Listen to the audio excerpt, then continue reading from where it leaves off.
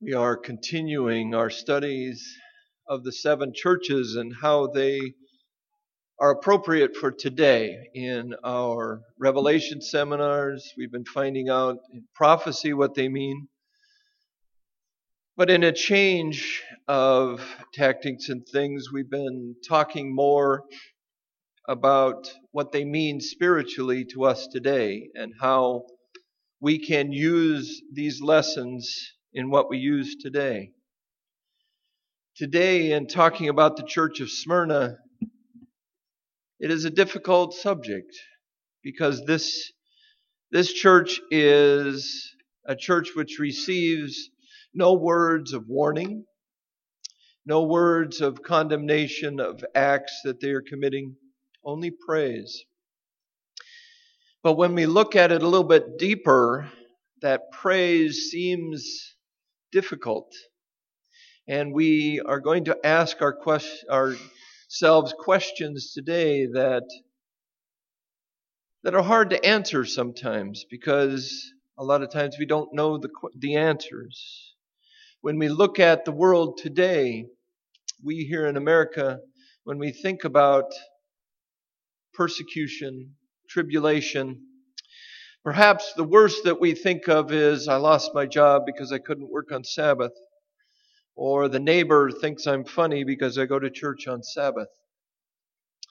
But yet we see pictures on the news of Christians who are taken over by ISIS and they're given just two choices.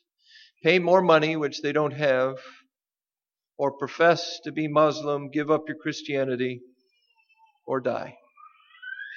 It is a very stark contrast to what we have here in America. Here in America, we can even pretend to be Christians. We can be social Christians. And we can be Christian when we need to be, and Christian, we don't have to be all the time. There's no great dividing line down there that says, this is your choice. A, you can say that Jesus is not your Lord and Savior. B, you can die. When we look at this over the past few years, it's estimated that over 36,000 have lost their lives since AD 70. Every year, statistically, over 36,000. We don't look at that today in some of our nice, well-meaning lives that we have today. It doesn't seem to come up, but it is there. And it is happening. So in this light of these statistics, of this thought pattern, we must ask ourselves, I must ask myself, what gave these men and women the courage to stand firm even in the face of death? What would give me the conviction to stand up and say, I will not renounce, even though you slay me?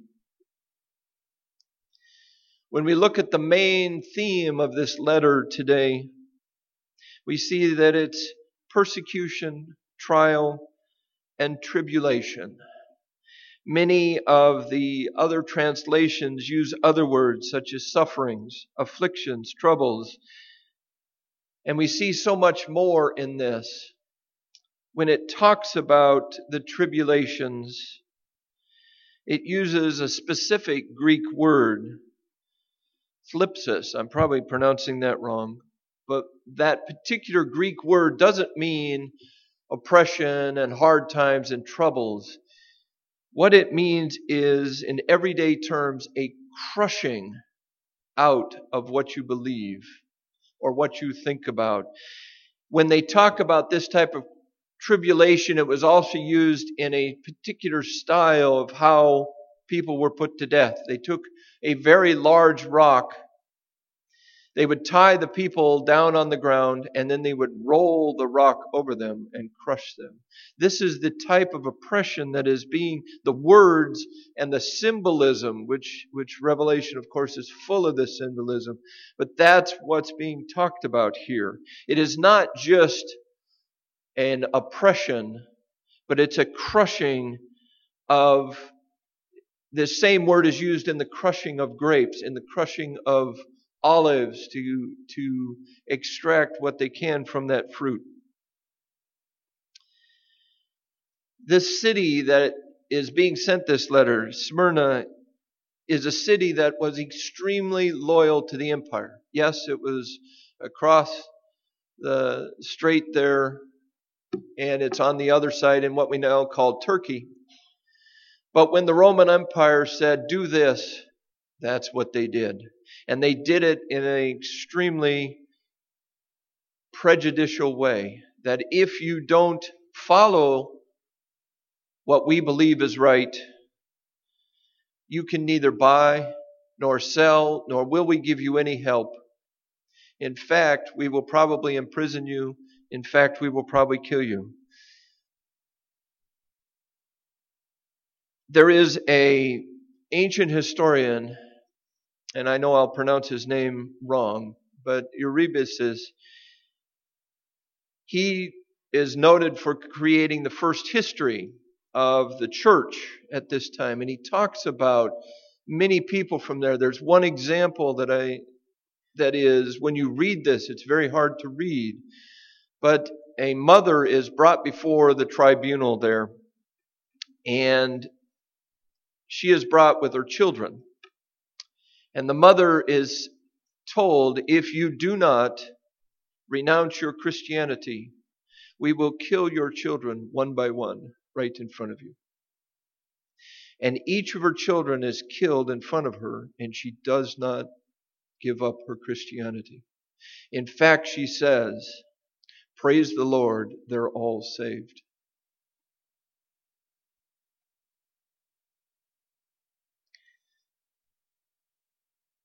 It's an incredible story to read. And can we be there with this same conviction in our world today? We also look at this too, and we see that this church not only was oppressed, and we hear all these stories from this, but the word used to talk about how they are poor, there are two words in Greek that are used. The first one says you're poor, you're needy, you don't have what you need beyond day-to-day living, hand to mouth. But the word that is used here is not that word. It means you're destitute, you have nothing. And so it describes these people as all their possessions stripped away, all of their ability to buy food, to make food is stripped away. And they are ostracized by their neighbors. They are forbidden from so many things that we take for granted in our lives today. This imagery, do you understand the oppression that was here? And yet we see these people staying there and saying, Jesus is my Lord. If that's not enough, then we see that there is a group of so-called Jews who are Hellenistic, who are living there also, who say, you are not only incorrect in what you're worshiping, but you're unpatriotic. Now, we wouldn't say anybody's unpatriotic today, would we? But these people are accused of being unpatriotic because they would not burn a candle and say Caesar is Lord. And the Jews who knew them pointed this out and made sure that everyone knew who the Christians were. You could not hide because people who you thought were your friends would say, they are a Christian. Take them away. This is what it's talked about here when it talks about they are agents of Satan. They profess to worship God, but yet they are agents of Satan. They are accusers of God's people, and they are literally slandering Christians. When we interpret this, William Barclay writes about 6 points about the Christians here in Smyrna and why they were so slandered. And they took their own principles and some of the things that we hold so dear and turned it against them. First, there was the practice of the Lord's Supper. And because of the language that is used there, where it's the body and the blood of Christ sacrificed for us, they accused them of being cannibals. Because of the emphasis in love, they accused them of being immoral and incestuous relationships. Because Christians made hard choices and left family and friends, they were accused of breaking up homes and ending marriages. Because they would not accept any other gods, they were actually accused of being atheists and unbelieving in God. Notice how it's just everything is being turned against them. Their own words are used to accuse them. The Christians would not accept Caesar as Lord, and therefore they were said to be politically incorrect and disloyal. And even Caesar, or Nero himself, we see that he accuses the Christians of burning down Rome. So this crushing opposition, economic disparity, abject poverty, ostracism, slander, and on top of this, they imprison and even kill. These were the daily experiences of the lives of the Christians in Smyrna. And yet, they persevere. How is this? Why is this? What gives them courage to carry on? As I read about this church, I must question my own stand of how I could do this. How about us? How about you? Would we do this if today, when we left this building, there are people outside with clubs who will beat us up? Would we do this today if I knew that by professing that I am a Seventh-day Adventist, that I will be, not maybe, I will be fired from my job. I will be told I can't buy anything. I can't sell anything. Would you still do this if the person next to you, in the pew next to you, stood up in front of a judge and said, "That's a Christian. I know because I was there"? What would you do? We, as Christians, must be certain of our faith in the Lord Jesus Christ. There is no other way that we can survive something like that. We must be certain of our faith so that we can withstand the crushing blows of life. It is true, we may never experience those extremes, but the enemy has ways of getting to us even if we don't have those extremes. Am I living my life today in such a way that I am always with Christ? Or do I have a way that I say, well, I can go to church, I can hide it there, I don't have to do it anyplace else? Do we, as a Christian church today, want to be victorious? Do we have the tools and the capability this morning that no matter what life throws at us, we can be victorious? Let's take a closer look at what the church at Smyrna possesses that can make it victorious today. And as we study this, we get this guarantee, this idea, this belief, this assurance that no matter what, God will be with us. He is leading us in whatever comes our way. We notice the first promise in verse 9. Notice what God says of the church. You are poor. But right after that, He doesn't stop. He says, but you are rich. The implication is obvious. This church is rich in grace and truth. But I believe it even goes deeper than that. You see, I believe the church in Smyrna could deal with the complete deprivations that they were in because they knew their God would see them through. They had the assurance God is leading.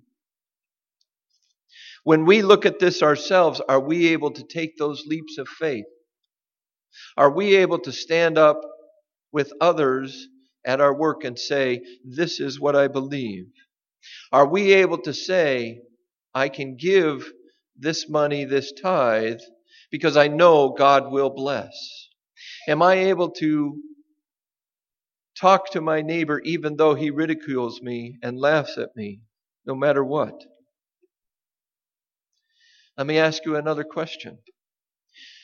When the church of Smyrna went through these trials, did they believe God would ever let them down?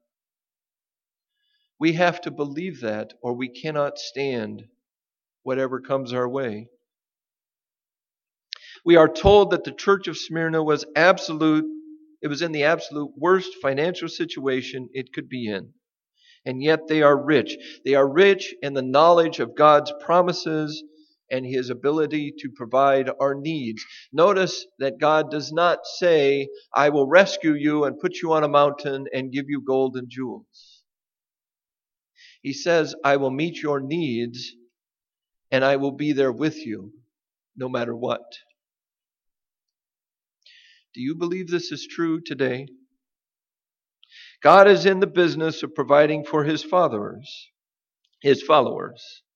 We can read about other promises in Philippians chapter 4, verse 19. In this promise, God tells us He will supply our need. Every last one of them. Now, He may not supply our wants. And sometimes we get those confused, but He will always supply our needs. And God will always take care of His children. You may think that gold and silver will take care of you in your life and in this life here. But the Bible tells us that gold and silver are used to pave streets. They are not worth anything. There are other things that are worth more. And what we have to realize is that God is much greater than anything He has created. And God will be with us no matter what. The Bible also says, do not fear because God is with us. He says, dismiss your fears when He talks to the church in verse 10. Seems like a hard statement to make to a church that is probably waiting for the door to be knocked down and be carried off to prison. How can you not fear in a situation like that? And why do we consider this statement a promise? This statement is a promise because of the one who is making it. This isn't some human being reaching out to the church with a pat on the back and saying, don't be afraid. No, this is a God, the God of the universe, making a statement. And because of that, this statement has the power to carry us through any hardship if we only believe it. It is a promise that has been made to us many times. We don't have to be afraid because we can be sure that the God of Israel is with us every step of the way. We are reminded of that wonderful text in Psalms 23 about walking through the shadow of the valley of death. I will fear no evil. That's the part of the promise, that no matter what you're facing, you don't have to face it alone. The second part of the promise is found in the next sentence, where it reads, you will have tribulation for 10 days. Whenever we look at the Bible, especially in Revelation, in Daniel, when it talks about tribulation, the next sentences always go to, and it ends. It never says tribulation happens forever. There's always more to this, saying it will end. So always remember, no matter what you're going through, Jesus has plans for us. This tribulation will end. And even if the worst is yet to come, He promises, and in fact, in Matthew He promises, He will shorten tribulation because He knows that it may be too much for us. He will only give you what He knows you can handle. You may not think you can handle it, but as you recognize the power of the Almighty God, He will be on your side. Notice the instruction given to the faithful at Smyrna. Be faithful even unto death. I wish with all my heart today I could say that God will protect us and make us invincible, but He doesn't say that. He says, I will be with you. I will be with you so that you can even face death, no matter what comes to that. We look at also another individual from that same church, written about by that same historian. His name is Polycarp. He is referred to by many traditions as he learned at the feet of the Apostle John. And he was considered the bishop or the pastor there at the church of Smyrna. When we first kind of get a glimpse of him in our church history, he is an old man. He's probably in his 80s.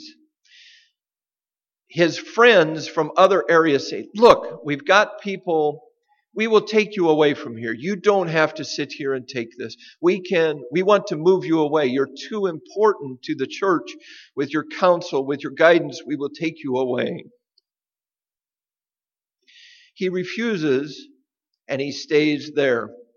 So he is brought up before the magistrate there in Smyrna, the Roman Pope Council, and is given one last chance to deny Jesus Christ. His reply comes to us today, and he says, 86 years have I served the Lord Jesus Christ, and He has never wronged me. Now how can I deny my King who has saved me? The proconsul repeatedly threatens him and says, I will burn you at the stake.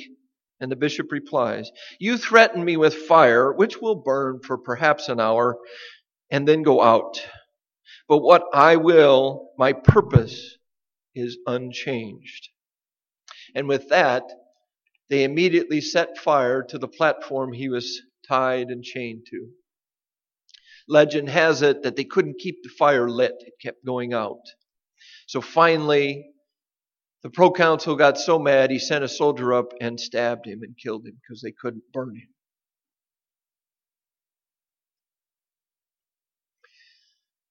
How could this 86-year-old man stand up to this and remain unchanged? It's because of his trust in the Lord Jesus Christ. The one who declared to Smyrna, I am the one who was dead and have come back to life. He could face this unflinching, knowing that it wasn't the second death he was going to. But that someday soon, he would also be resurrected and meet his Savior. God will supply us with that faith, with that need. He will never leave us, no matter what, even unto death. But we have certain victory because we know that Jesus died for us also. Because of that victory, He has removed the crush of sin. The evil ones may crush us, but sin never will. We have found deliverance today from that sin. Do you have that deliverance today? Do you have that victory? If you want it today, there's an opportunity for you to receive it, to say that the Lord Jesus Christ, today, in spite of what I'm facing, whatever my trials are today, I take you at your word. Come what may, I will follow you. Won't you receive it? Won't you take Him at His word?